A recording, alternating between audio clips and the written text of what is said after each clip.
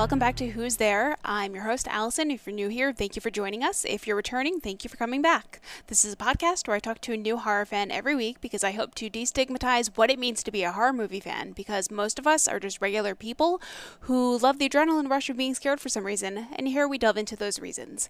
I'm super excited to share this week's episode with all of you because this week I got to chat with the editor-in-chief of Ghoulish Media, Anthony Derington. Like so many people, Anthony first fell in love with the horror genre after seeing the movie The Shining and watching TV shows like The Twilight Zone with his grandparents of all people. We talked a lot about horror and mental health and how sometimes horror movies blur the lines between reality and fantasy a little bit too much. We also talked about films like The Poughkeepsie Tapes and Lake Mungo and how important it is to be aware of your boundaries when you're watching horror movies. Are you aware of your boundaries? One last thing before we get into this episode. If you love the show and haven't left us a review on iTunes yet, I'd be so grateful if you could take a second and rate and review us on Apple Podcasts, as well as subscribe to our feed wherever you listen to us. Thank you to everyone who's already left us a review. It's really appreciated and it really helps people find us. I think I've rambled enough, so let's get into this episode with Anthony Derington. Hey, Anthony, how are you? I'm doing well, Allison. Thanks for having me on. Oh, thanks for being here on this rainy Saturday morning, where I am at least. Do you want to start by telling everyone a little bit about yourself, where you're from, etc.? Yeah, sure. So I'm based here in Orlando, Florida. I like to call it the devil's armpit. It's just sweaty and humid and disgusting. And I am the founder and editor-in-chief of ghoulishmedia.com. Awesome. So first things first, what's your favorite scary movie? It has to be The Shining, I think. On any given day, it obviously changes, but The Shining is one I always come back to. Yeah. How old were you when you first saw it? Too young. I think I was in middle school when I first saw it for the first time. I was at my friend's house, maybe sixth grade. His parents had it on VHS and we were reading the back of it. And for whatever reason, we thought it was about like aliens or something like that. I don't know, like in our small brains, we weren't sure. So we popped it in, we were watching, we had no clue what the hell was going on. And then it got to the naked woman in the tub and we're like, oh, we got to fast forward through this. And, but yeah, The Shining is something that I repeatedly come back to. I have a tribute of The Shining, Saul Bass's art tattooed on my arm. Oh, wow. Yeah. Let's see if I can. Oh, yeah. Oh, it's the axe. Yeah. So Saul Bass, he did this pinpointed dotted style for the graphic design of the poster. And I'm a fan of his work. So I kind of had a tribute of Jack's axe in his style on my arm. That's awesome. Mm-hmm. That's dedication right there. Yeah. My experience of The Shining was tainted a little bit because I think I was in junior high or high school as well. And we rented the VHS. And for some reason, they put the making of The Shining on the VHS before the movie. That's so weird. We sort of missed that it was the making. So we were watching the making of it as though it was the actual movie. Uh-huh. We were so confused. And then it ended. And then they're like, feature presentation. We're like, what the fuck? Yeah. Why would that be first? Yeah. I don't know. I rewatched it like a year or so ago. So I've seen it properly. Right. Good. So how did you first fall in love with the horror genre? So when I was younger, I would visit my grandparents during the summer in their home in Tampa. And, they would take me out. They were great grandparents, but, eventually they would have to kind of put me in front of the TV while they were doing their day-to-day work. And so they bought me like the complete series of The Twilight Zone. And then they would also buy me the animated Scooby-Doo films. And, so I think it was a culmination of that. I think Rod Serling's The Twilight Zone original series, some of the like Scooby-Doo Zombie Island and maybe like Season of the Witch or whatever it's called. And then some of the original Scooby-Doo series. And also, I remember flipping through TV when I was younger, seeing the original Clash of the Titans. So it was just kind of this culmination of weird monsters and campiness. And I think that was like the perfect stew and concoction that got me started on all this. Awesome. I'm not sure how old you are, but did you read Goosebumps growing up? I did. Yeah. big fan of Goosebumps and some of the other, I guess, like rip-offs that came from it. Yeah, I'm not familiar with any of those, but I think I've heard other people who I've interviewed talk about it before. So why do you think that people who seem perfectly sane love the horror genre? Honestly, I think it probably has a lot to do with trauma, maybe personal experience, maybe rough childhoods. I can't say that. I can't speak for everyone. But I know growing up, I had my own fascination with the strange and unusual, right? And I think love of monsters and also being someone with like diagnosed ADHD, it was something that was always able to keep my attention because I was always compelled as to what was happening next and what was going on. And you know, in my later teenage years, there was a lot of angst and stuff going on with my family. And horror was definitely something that I kind of found myself more drawn to, maybe subconsciously. It definitely wasn't a conscious effort. But we were diving into stuff like the original Evil Dead series and not really horror, but like Riccio. Like I was watching Riccio, the story of Ricky, when I was like 15, which is this gross out, disgusting kung fu, or I should say martial arts film. So yeah, and it just kind of culminated from there. It's definitely odd, but I think horror, as we know, it creates this framework of dealing with stress on the subconscious level. It helps people kind of create a safe framework of understanding and dealing with stress in this protected environment. So when you leave that, maybe you're able to grapple with stress and trauma a little bit easier, or have an idea of grappling with it in a matured facet. So I don't know, that's my half-baked take. That's a great answer. Who would you say are your favorite horror directors? Oh, that's a tough one. Oh, that's very, very tough. It is hard to say. I'm trying to think of someone that I repeatedly come back to. I'm like, I have what you can't see right now is I have all my movies on these shelves on my walls here. I mean, Sam Raimi is phenomenal as always. I think his kind of diversity and his self-awareness in what he's doing. Jordan Peele is always fun to watch. I don't know if I have an answer for that. My brain jumps around too much, and I don't think I could really land on one director. Totally okay. So this kind of maybe relates back to your answer about the previous question, but what's your opinion on why horror movie fans were said to be handling lockdown better than non-horror movie fans?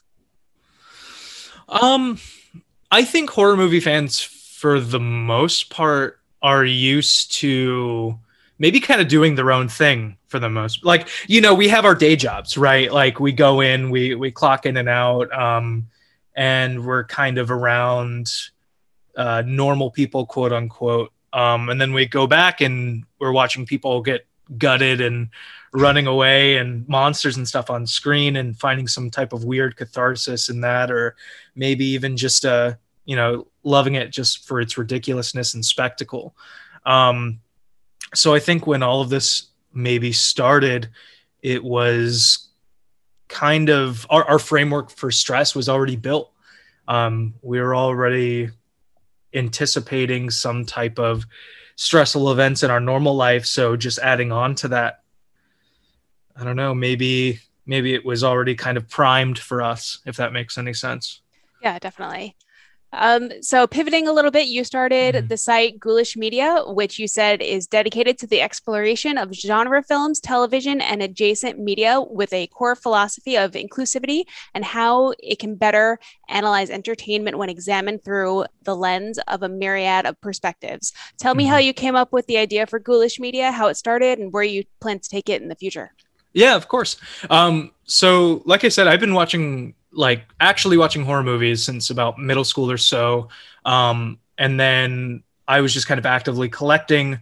And then by the time I got into college, I wasn't really invested or knew about the quote unquote like online horror community at large, which is massive. To those who don't know, there's such a diversity of voices there. But I wasn't primed to any of that. And I wanted to kind of create a platform and a voice that was going to show how horror movies are valuable pieces of art. And so I started with kind of a video essay series called Something Ghoulish. So we started doing these in-depth video essays, kind of the history and importance of these films and how they're beautiful pieces of art. And they come from trauma and struggle and strife and have real world cultural elements to them.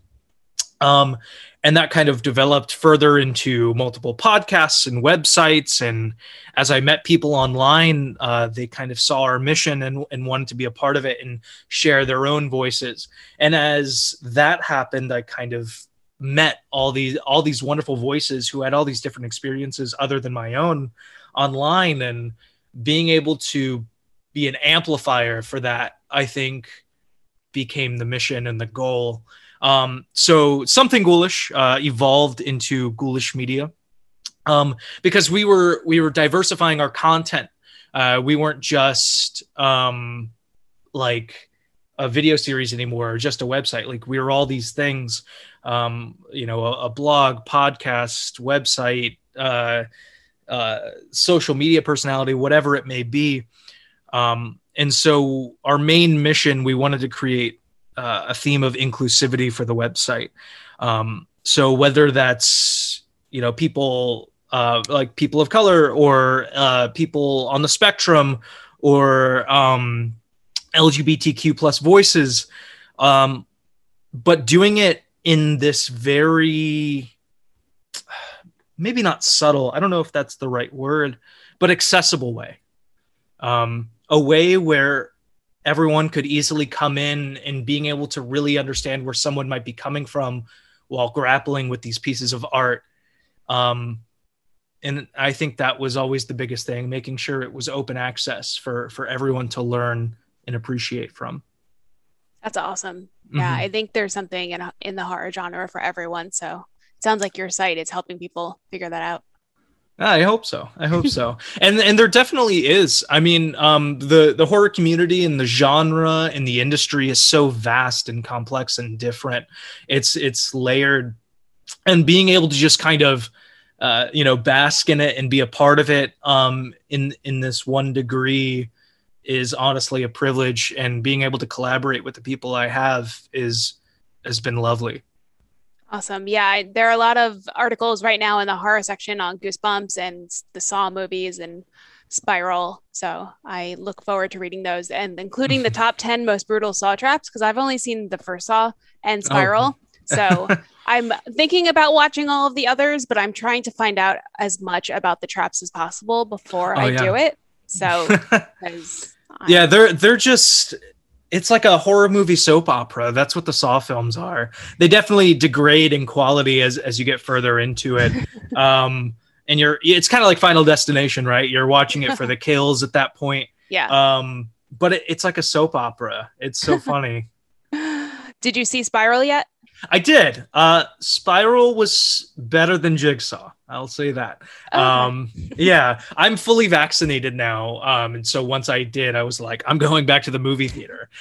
We've been steadily going to the drive-in near us. Oh, cool. Yeah. And it's about an hour and a half away. So near us is kind of a loose term, but the driving culture is something else. It's something to be experienced. And I'm glad that the pandemic gave me the opportunity to go to the drive-in more. I'll say that.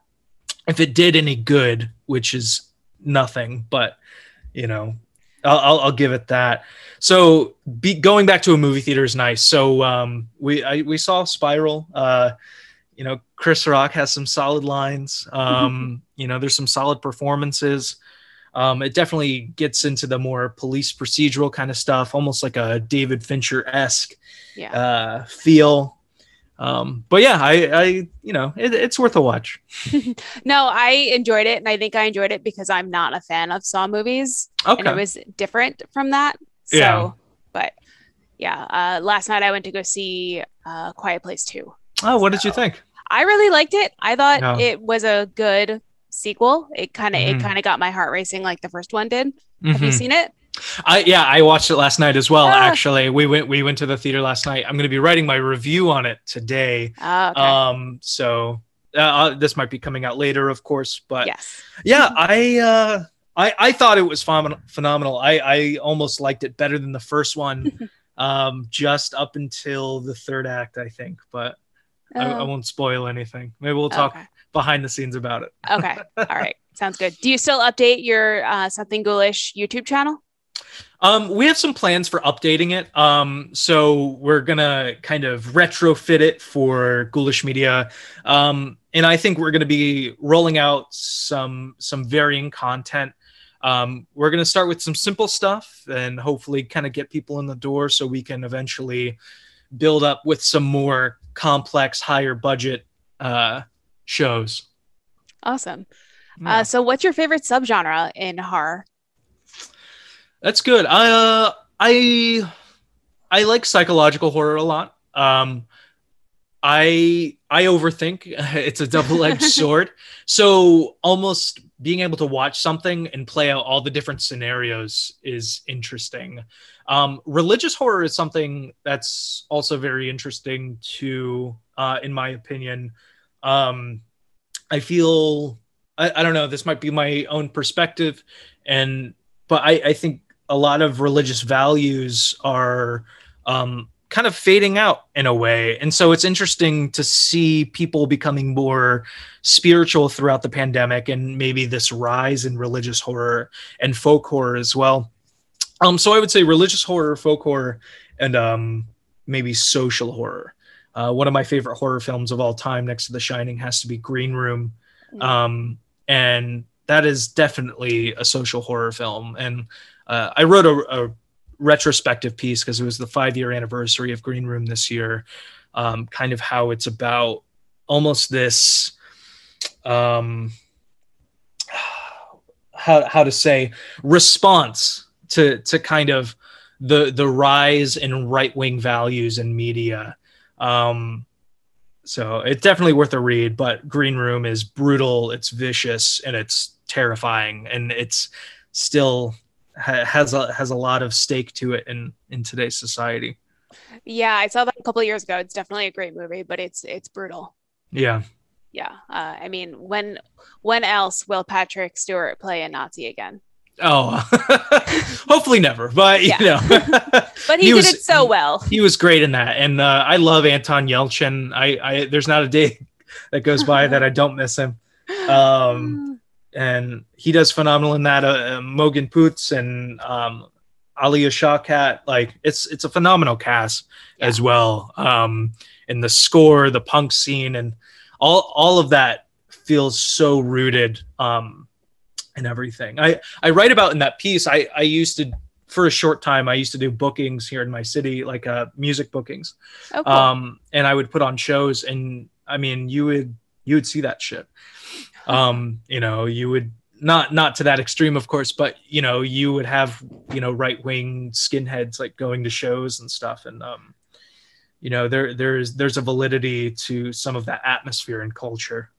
Oh my goodness. Mm-hmm. I would love to see some Nazi punks trying to come to a show in New York City. I don't think it'd work out. Oh, yeah. Since you like religious horror, have you seen the movie Red State? I haven't seen it. Oh, you should definitely. It's so hard to find. I would actually recommend just buying a copy off like eBay. Okay. It's good. Yeah. I'm writing this down now, actually. Awesome. Yeah, it's a Kevin Smith movie. So yeah, it's like the first horror movie that he made, maybe the only one. I'm not really sure what else he's made, but I mean, he did Tusks, which I guess is like a horror comedy. Yeah. And then of course like Clerks, which obviously not horror, but John Goodman is like the action hero of Red State. So interesting. Okay. Can you give me like a brief rundown of what it's about? It's in the Deep South. The police force is trying to figure out who is killing people and disposing of them in and there is a compound that they are investigating that they found out has been getting deliveries of massive amounts of ammunition and guns. And it's a compound like the Phelps compound. So they're very religious. They have a huge cross on the property. It's completely surrounded. So they start investigating and looking into that. And there are two kids that they've kidnapped. And so it's about them trying to get out and the cops trying to get into the compound. I don't know if I'm summarizing it very well, but it almost like, it almost sounds like some kind of like Waco stuff. I mean, it's a little bit like that. It's definitely about like a cultish religion.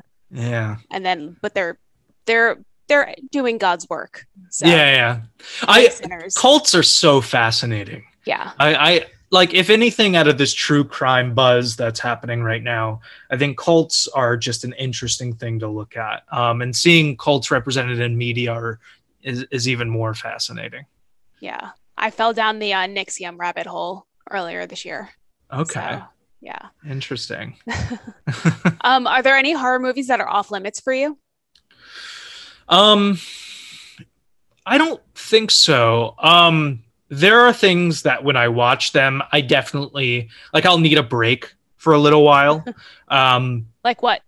I think when I watched Antichrist for the first time, I needed to just decompress for like 2 weeks.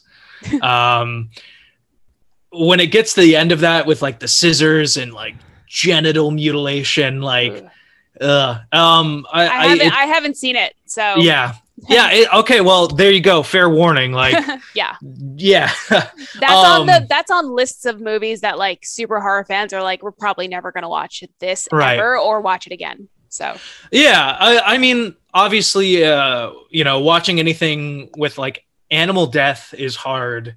Like the original Cannibal Holocaust or, Friday the 13th, not so much. They definitely killed that snake in there. The first one there, but like, I don't think anything's really off limits for the most part. I try and be very aware with my boundaries and what my emotional limitations are. But there is that distance. I would never watch like a real snuff film or anything like that, of course.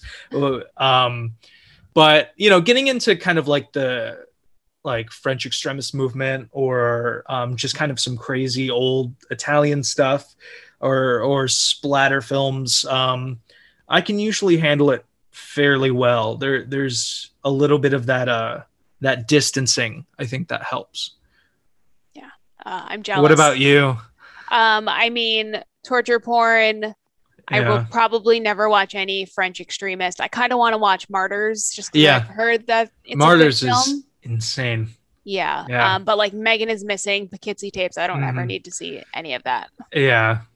I think Poughkeepsie Tapes is one of those interesting things where I feel like it's one of the only found footage films, along with maybe the first Blair Witch, that like it blurs the lines of reality so well, which I think is terrifying. Like, and in the sense of it's truly terrifying, where you finish that movie, Poughkeepsie Tapes specifically, and you lock all your doors, you check your house, and then you don't go out for a week. You should be locking your doors every day anyway. I'm just say that exactly. For everyone listening. But I know I'm one of those people where you get really paranoid to a point, and then you check like your entire house. Yeah. You're like, I just need to do a sweep real quick just to make sure. Yeah, no, I totally get that. Luckily, I have a small 1-bedroom apartment, so it doesn't take me. There's nowhere to hide. Yeah. I moved into this apartment and I was like, 4 closets. That's 4 places for people to hide. That's too many. And then you just fill it with stuff. Yeah. So that way no one can get in. No one can fit in. I know that people in other countries, they don't often lock their doors. I was watching the movie like Mungo a few weeks ago, and the mother just talks about how she started dealing with her grief by walking into her neighbor's houses at night. And I'm like, does no one lock their doors in Australia? What are you doing? And why did nobody notice that you were doing this? I'll have to call my friend Richard. He just moved back to Australia. I'll have to ask him. Yeah. Like, no one locked their doors there. They're like, no, if we're gonna die, we're gonna die. Yeah. So what's your favorite found footage movie? That's a tough one. Top 3? The Taking of Deborah Logan is one. Yeah, that's a great one. Gonjam Haunted Asylum is definitely in there, I think. This is tough. The 2016 Blair Witch honestly was really solid. I don't know what everyone else thought, but I thoroughly enjoyed it. As Above, So Below is great. This is tough. I'm gonna say Cloverfield, Blair Witch, and maybe Taking of Deborah Logan. Awesome. Those are all solid choices. Yeah, I did like Blair Witch 2016 more than I thought I would, because I heard everyone like kind of rip on it, but I liked it. So it was definitely better than Blair Witch 2. Yeah, well, I can't say too much on that. My friend Danielle is a diehard, like that is the hill she will die on, is Blair Witch Book of Shadows.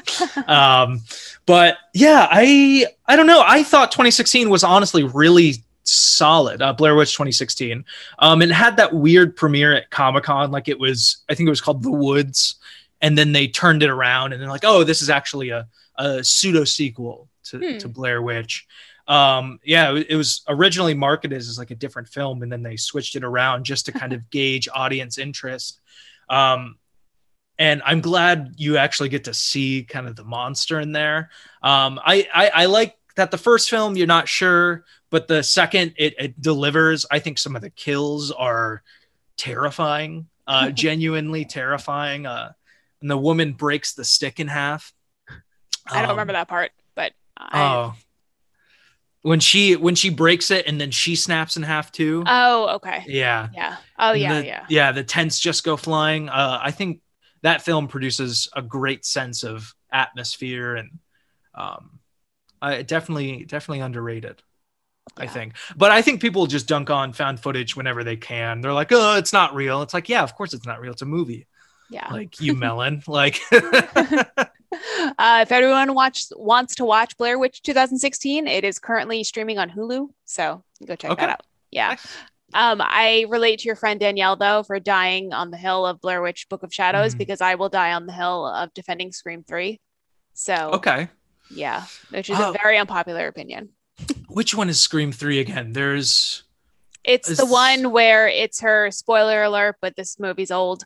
It turns out to be like her half brother who's the killer and had set everything up. Yeah. Yeah. I think I've hesitated watching Scream 4 because of Scream 3, but I think there's definitely been like a rise in love and admiration for the Scream franchise, which is interesting. I really enjoyed the MTV series too. I didn't watch that. I didn't need that. I would have been fine if they would have stopped at Scream 3. I was so mad when they made Scream 4. It was a fine movie. It's very different from Scream 3. So I would recommend watching it. But yeah. It'd be interesting to see what they do with 5. I don't know what they're gonna do with it. I've heard people ponder whether or not they're going to kill off Sydney, because they can't really just keep continuing on if they're just going to keep using the same people. Right. Getting too old. They need to pass the torch. Yeah. It would be interesting if I saw one take on Twitter, like Sydney dies in like the opening scene or something like that to, really throw everyone off. It'll be interesting to see what they do, because I feel like you can't just keep tying it to like, oh, it's Sydney's cousin, or it's the neighbor down the street, or definitely. So how do you decide what horror movie to watch when you're looking for something to watch? I try and be in touch with my emotions as much as I can, and almost like have these like a conversation with myself, like, what am I feeling today? And do I want something fun, or do I want something serious, or do I want to be scared, or so I think feeling whatever boundary I have that day, and what are my emotional limitations of today, and what I can really take. So I think it starts there. But if I want something terrifying, I'll always go to maybe tried and true classics before I venture into something new, which is weird. I have such a hard time watching new movies sometimes, which is odd for someone who runs a movie website and writes about new movies often. But I think I kind of gauge the atmosphere and culture on online, and if I see people talk about it enough, I'll be like, okay, I trust their opinions and perspectives. I'll venture into this. So I usually keep a list of things that I eventually want to kind of deep dive into and experience. I had a sick day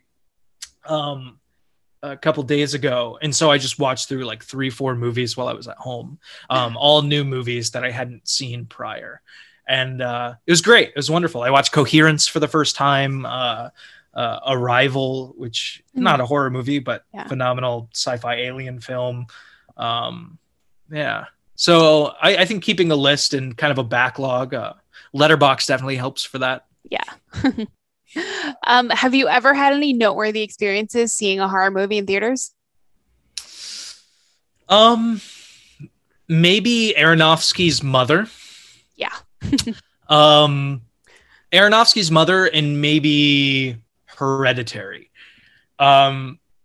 So I went to see Mother, not really knowing what to expect. All I know, it's some maybe type of religious horror or some home invasion kind of thing.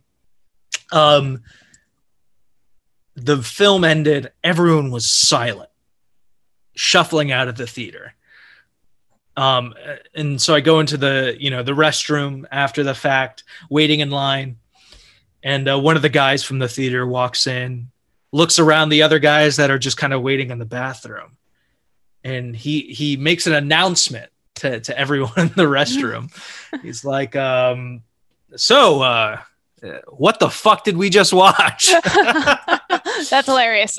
Wonderful. And then Hereditary, it was kind of the same thing. Like, I was watching it with someone. I brought someone who was not really a horror movie fan. They leaned over, and they're like, "What are we watching?"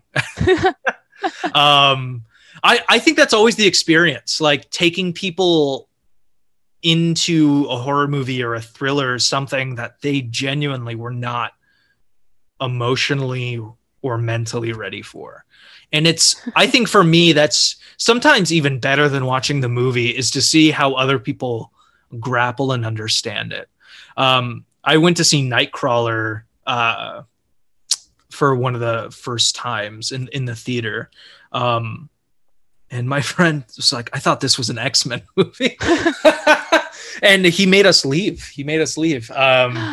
Oh, wow. It's a shame. I love Nightcrawler. So I don't know. I think those are some of the best experiences. Some of the worst. First time I saw Prometheus in theaters, some guy was fucking vaping.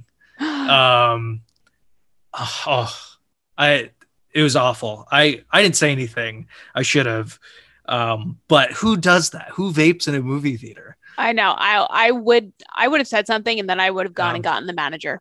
So yeah, I'm awful. I'm that horrible person. Yeah, I tried to see Lights Out in a theater once, and no one would be quiet.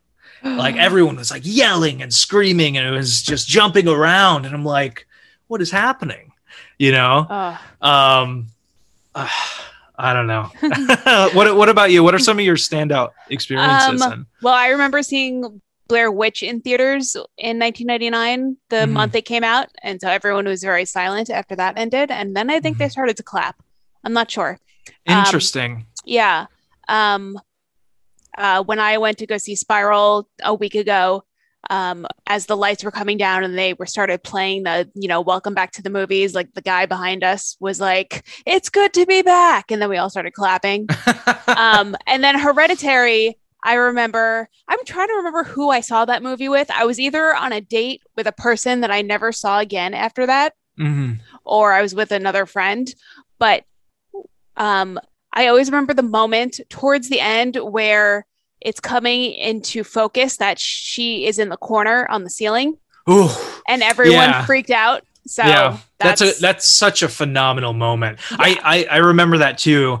There were some kids in front of us, and they were kind of talking, being a little annoying. They were kind of making fun of Alex Wolff every time he was crying. Oh. Just a little mean. Yeah. And then it got to that scene, and they shut up. And it was this beautiful moment where they knew. They were like, oh no, this is not good. So I don't know, like I think there is that instance of like when you're enjoying a film with friends or you're going to a movie theater, there is that communal element. And I think that's one of the things that I miss so much about going to a movie theater was being able to engage the audience and see the atmosphere and the murmurs and what everyone was saying, like, and just kind of taking in all these different stimuli is so interesting to me. Yeah, definitely. I'm definitely glad that I can go back to the movies now. Mm-hmm. So I'm going to see The Conjuring 3 next week. So nice. I'm debating whether to watch that in the theater or on HBO Max. We will see. Yeah. It looks interesting. I know nothing about the original case it's based on, so I'll have to do some reading on that. Yeah, I'm hoping that I can find a podcast that maybe talks about it so I can get to know the case a little bit beforehand, but we'll see. I wonder if last podcast has covered something like that. That's what I was thinking, because they covered the Enfield. Yeah, the Enfield haunting. Enfield, poltergeist. So hoping. I always forget to check their podcasts or listen to them because they're not on Apple Podcasts anymore. Oh wow. So they have an exclusive deal with Spotify then. Yeah. That's crazy. Yeah. Living the dream. Yeah. So do you have a favorite horror movie of 2021 so far? That's tough. I'm trying to think because I honestly, this entire year so far is a blur. I still feel like we're in February. I don't know. I know one of the ones I've enjoyed most recently was Sputnik. I've heard good things about that. I think IFC Midnight distributed that. Russian alien film takes place during the Soviet Union. Definitely has some like classic Ridley Scott alien vibes to it, but it is terrifying. The monster effects are phenomenal. Thoroughly enjoyed that. I'm trying to think what all has come out this year. There was that movie called Into the Earth, which was kind of like sci-fi, but a little bit of horror. Obviously Spiral, A Quiet Place 2. Yeah, okay. Yeah. Hold on. 2021 horror movies. Wrong Turn, the reboot of that. Oh no, they're still making those, huh? Yeah. There is Willy's Wonderland, which was straight to VOD, I believe, and Benny Loves You. I haven't seen that one. I saw Willy's Wonderland. That was fine. It's honestly amazing, Willy's Wonderland. Nicolas Cage did not say a single word. I loved it. I loved it so much. It was to a point where it was getting like to a comedic level. And it's like it really shows like the budget of the film. Like I'm glad they made it. Like the animatronic kills and stuff were fun, but it was a bizarre movie. Yeah, it was Psycho bizarre. Goreman is solid. Like fun, campy horror. Trying to think all that's come out this year. Yeah, honestly, I feel like I would need to look at a list. I could probably look at my phone. There was a movie that came straight to VOD called Fear of Rain, which I would recommend if you like psychological horror. It's about a girl who suffers from schizophrenia who is pretty sure that her neighbor is holding a girl hostage, and she's trying to get people to take her seriously about it. Oh, geez. Okay. There was one thing I was interested in watching was it Woman in the Window? It was kind of that Rear Window sort of thing. Mm-hmm. Yeah, I have to watch that as well. Okay. I don't know. I feel like there may have not been a ton of things to come out yet. Yeah, I think a lot of things are coming out in the later part of the year. Yeah. Yeah. Interesting. Yeah, I was honestly surprised to see they're making a Don't Breathe 2. Yeah. I as That's long as it doesn't have the same kind of um kidnapping yeah. thing, I will be fine seeing it. But That yeah, was such a weird twist. that fucked me up. So Understandably so. Um, I'm very excited for Antlers. I will say if there are any horror films I am mostly anticipating, it's Candyman and Antlers, I think. Last Night in Soho, I'm very excited for. Halloween Kills, we will see. yeah, I think it looks really good. I have a friend who loves the who loves Wendigo, so she's really looking forward to Antlers. Yeah. So yeah. So are there any horror movies that you love that people generally don't like, or do you hold any unpopular horror movie opinions? Oh, I absolutely do. You sound so excited. Yeah, I do. I finally have a platform for my bad horror movie opinions. I think The Nun is I think it's fun. The year The Predator and The Nun came out, it was 2018, I think, right? Or 2019? 2019, I believe. I honestly think both of those films are very fun. I don't get me wrong, I don't think they're great movies, but I think they are very enjoyable movies. And I think my frustration with a lot of maybe the response to those films are like, we watch stuff like Street Trash and Chopping Mall and Motel Hell, right? I would say none of these are good movies, but they are fun movies. I think they're solid movies. I think the special effects in them are great. I think the gross out kill stuff is phenomenal.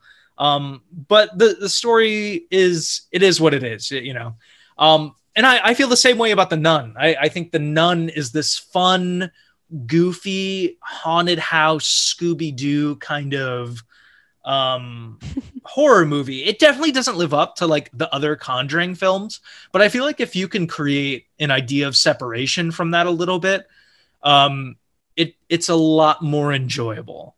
And I think same thing with The Predator. Like I've recently rewatched the first Predator film and then went back to the new one, and I don't get the hesitance with the new Predator film at all. Like It's still like the machismo, dumb, masculine humor.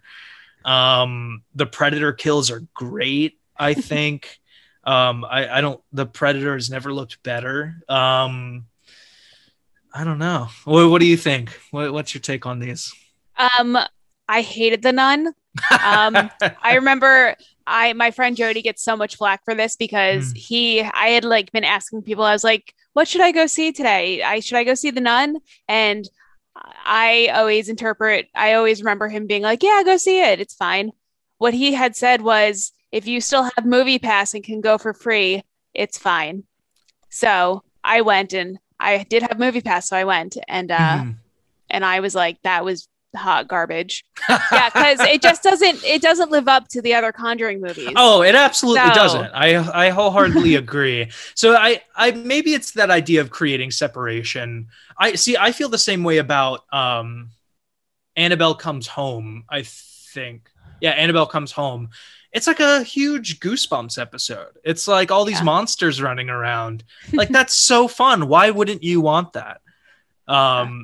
It definitely doesn't live up to the other films whatsoever. But they're fun monster movies. And to see any type of creepy monster action, I'm all for it. Especially the ferryman in that film, like coin effect, and it drops on the floor and it's rolling. And I think there's definitely some things that can be appreciated. Like I'm a fan of schlock, don't get me wrong, but I also know it's schlock. And you got to be able to enjoy it. Like I'm not going to hold up The Suckling or The Stuff as high art, but it's fun. It's a spectacle, and there's certain things that can be valued from it for sure. All right. If you could remake one horror movie, which one would it be? That's tough. See, I always thought like a police procedural Fincher-esque remake of Psycho would be very interesting. Okay. Where like we saw what happens with, say, Norman Bates, and like what he's about and everything with his mom. So almost approaching it like Mindhunter, right? Where you're following the police and these women are disappearing, and you set it in like the 60s. So it's before kind of the golden age of serial killers, and they're even maybe trying to pick up on these patterns, but they don't know what to look for. And it gets into some interesting like gender identity things if you wanted to even dabble in that. I don't know. I think that could be really interesting to me. Yeah, that sounds like it would be interesting. It also kind of sounds like what they did with Spiral. Yeah, a little bit. Yeah, absolutely. I think, we talked a little bit about it earlier, but true crime is definitely such a buzz right now. Yeah. And police procedurals have been going on since like the dawn of television. It's definitely something that's not going away, but I think the original Psycho still it still kind of sits into that weird thriller crime area, and getting into the true mind of a serial killer, and maybe even implementing like Norman Bates is probably an inaccurate version of someone with whatever conditions he's hailing from. So having almost like a real interpretation of what someone like this would be like, especially now with television and film, there doesn't really seem to be any limit anymore. Game of Thrones, like people are getting slaughtered, and you had soccer moms watching that shit. Like I don't think there's really any type of limit anymore with film and television. So seeing how far they could go with it, anything to kind of wash out the bad taste of Vince Vaughn would be wonderful. Yeah, definitely. I definitely agree, because that remake was not good. What about you? What's one film you would love to remake?